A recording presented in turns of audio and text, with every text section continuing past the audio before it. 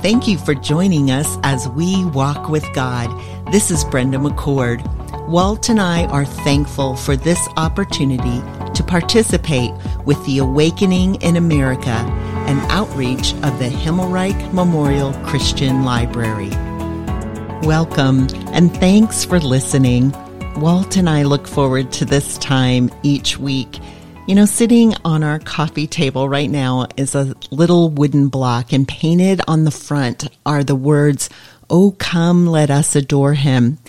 I love these words, and I often sing the chorus, "Oh, come, let us adore him, Christ the Lord."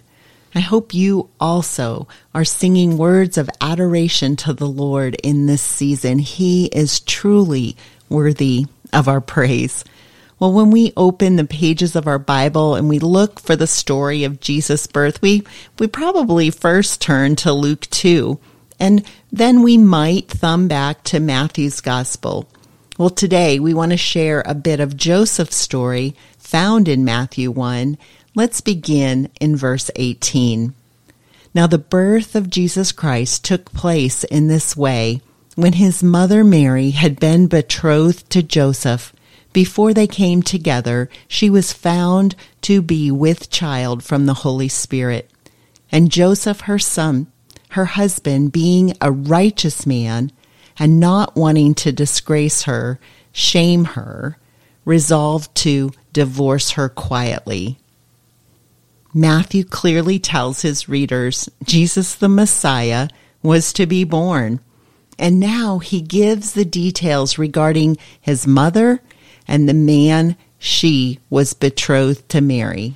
And this young couple, they're betrothed to be married. And in this culture, betrothal was far more than an engagement that we would consider in our culture. It was a time of waiting and preparation for the marriage celebration and really this covenant ceremony to occur. These two individuals who'd formally committed themselves to be married through the betrothal process, they were considered kind of an official couple.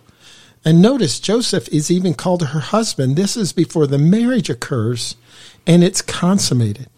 Joseph is to be preparing a place for them to live. And in the midst of this and the excitement, this is coming up, Mary disappeared from Nazareth for 3 months. Luke 1 tells us that she went to see her cousin Elizabeth, who'd been barren for years, but was now expecting a miraculous son, John the Baptist.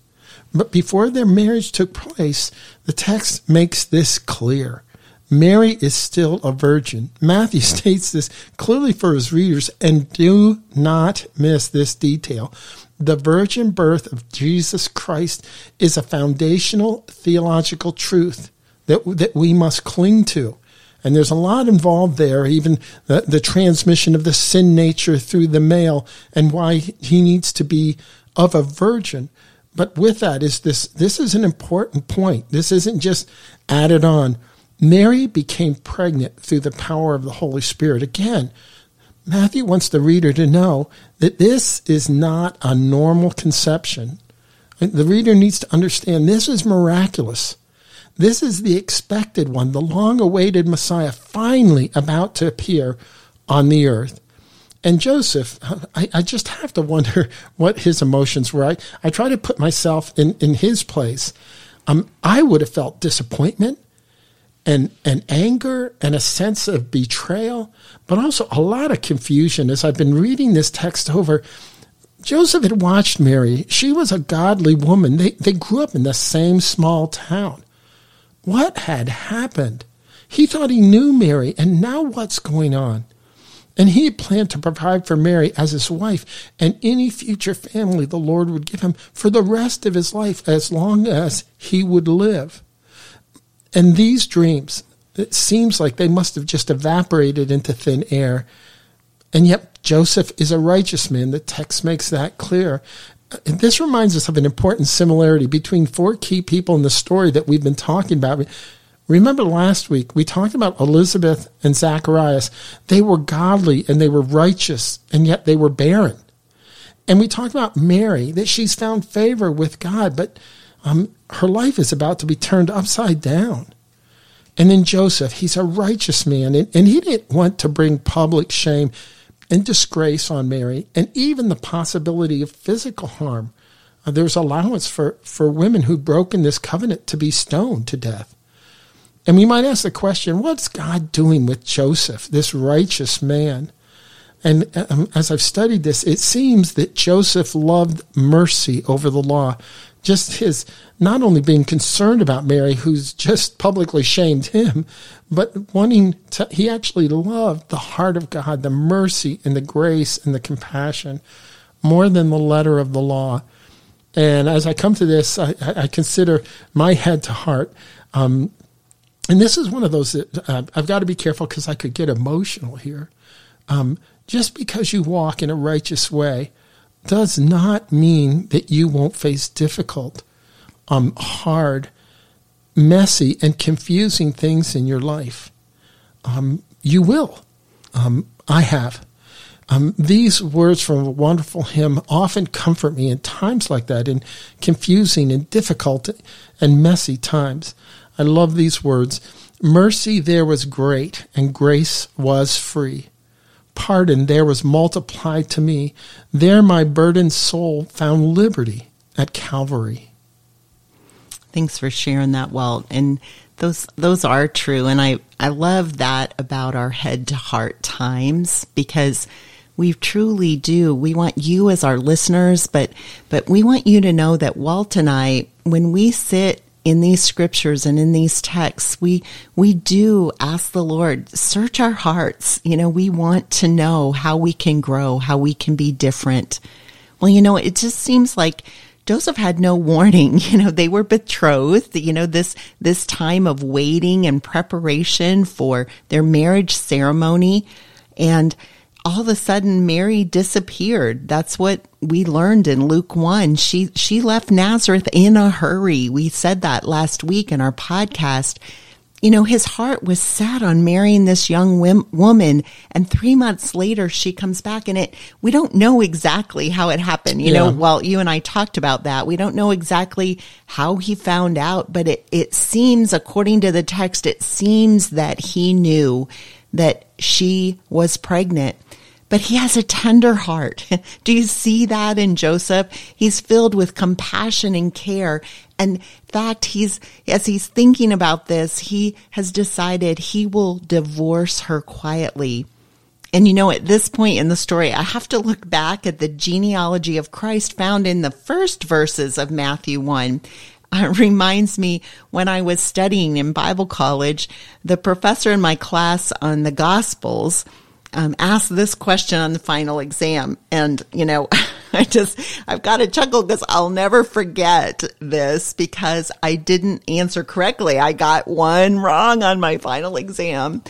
And believe me, when I got out of the exam, I thumbed to Matthew 1 very quickly.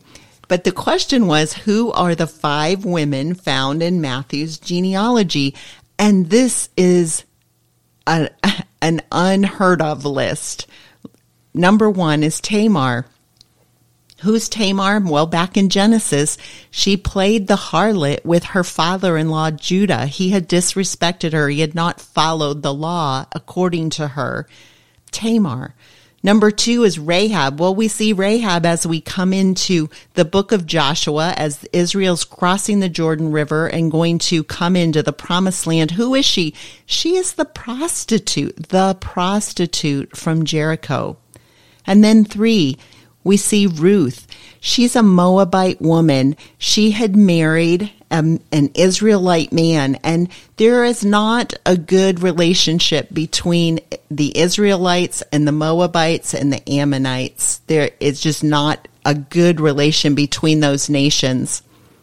Number 4, the woman's name isn't even given in the genealogy, but rather she is referred to as the wife of Uriah. And if we think about that story, this woman was involved in adultery with King David, and he had her husband murdered.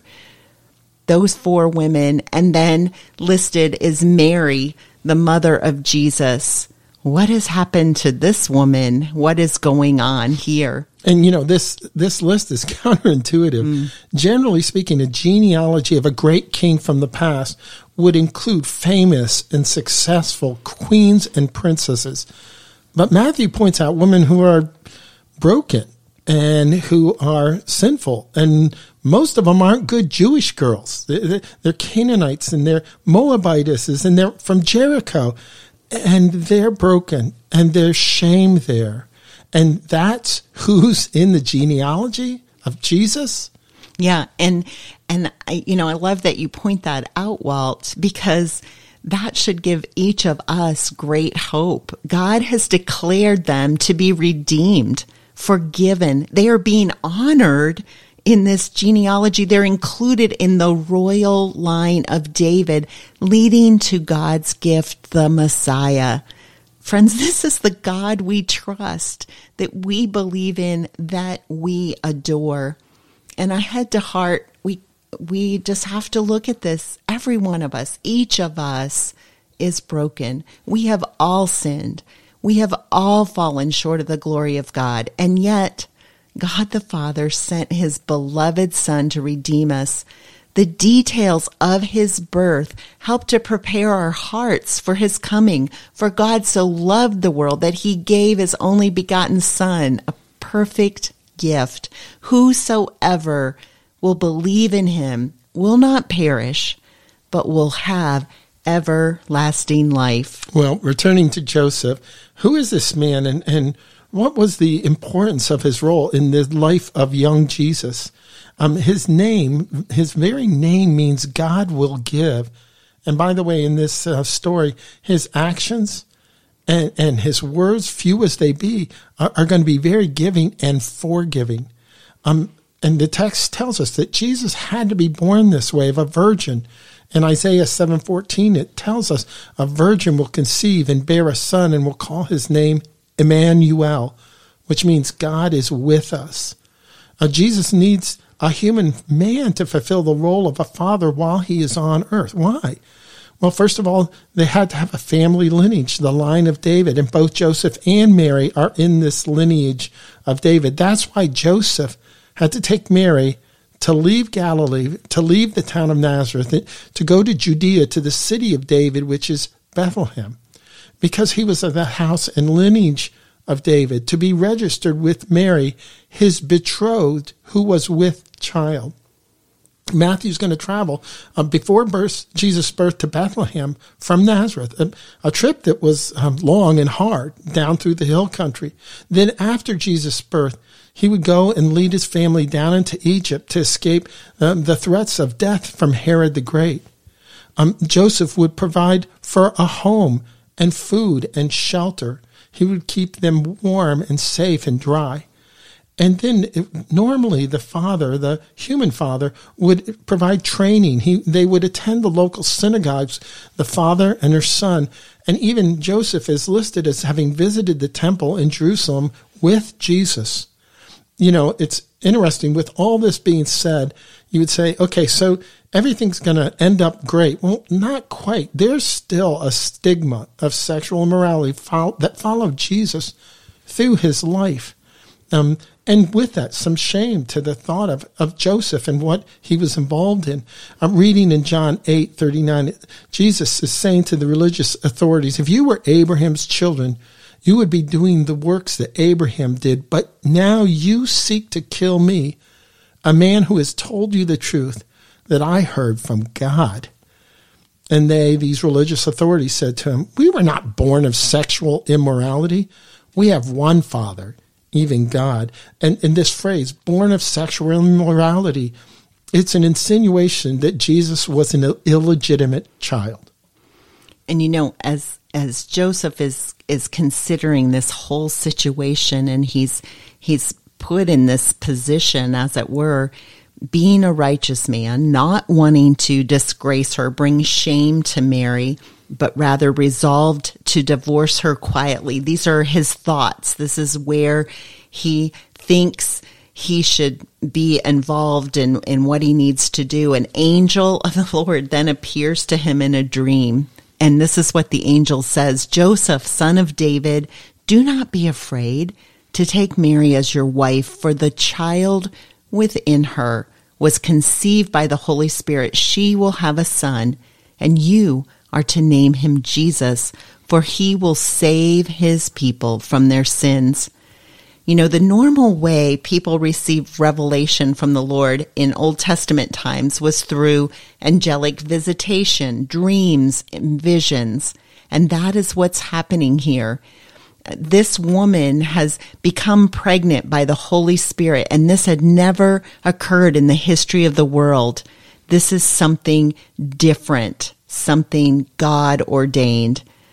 And God, the personal creator of Adam and Eve, he did conceive the God-man Jesus inside Mary's womb. And you know, it's important. We must always remember that he is the eternal Son of God. He's been with God the Father in the beginning. There are texts that even talk in Genesis about God walking in the garden in the cool of the day. And we were told that's Jesus. He's there. And Joseph, he would name him Jesus just as the angel instructed. I love that. He had joy in the responsibility of serving as a human father of this Savior of the world. And even as Joseph heard this angel's message, he obeyed, and he did as the angel instructed him. There doesn't seem to be hesitation or further pondering. The text says when Joseph woke up, he did as the angel of the Lord had commanded, and he took as his wife Mary. But he did not have sexual relations with her until her son was born, and Joseph named him Jesus. And Matthew's gospel goes on in chapter 13 to say that Jesus would have other half-brothers and half-sisters through the union of Mary and Joseph. And that would occur. They'd even list, is this not the carpenter's son? And is his mother's name Mary? And aren't his brothers James and Joseph and Simeon and Judah? There's going to be other children, but not yet and not now. There's this holiness even there, as Joseph says, no, I'm not going to have sexual relations until this special child is born. Well, as our story concludes and we're taking this closer look at Joseph, we've got this reminder from the prophet Isaiah, and this is the fulfillment of a prophecy. All of this occurred to fulfill the Lord's message through Isaiah. Look, the virgin will conceive a child. She will bring forth a son, and they will call him Emmanuel, which means God with us. You know, friends, God delights in performing miraculous works through ordinary, everyday, but godly men and women, so that he alone will receive all the glory, all the adoration due his name. Well, until our next time together, we want to encourage you to take some time in prayer. Ask God to help you grow this week in your personal walk with God. Thank you for joining us as we walk with God. This is Brenda McCord. Walt and I are thankful for this opportunity to participate with the Awakening in America, an outreach of the Himmelreich Memorial Christian Library.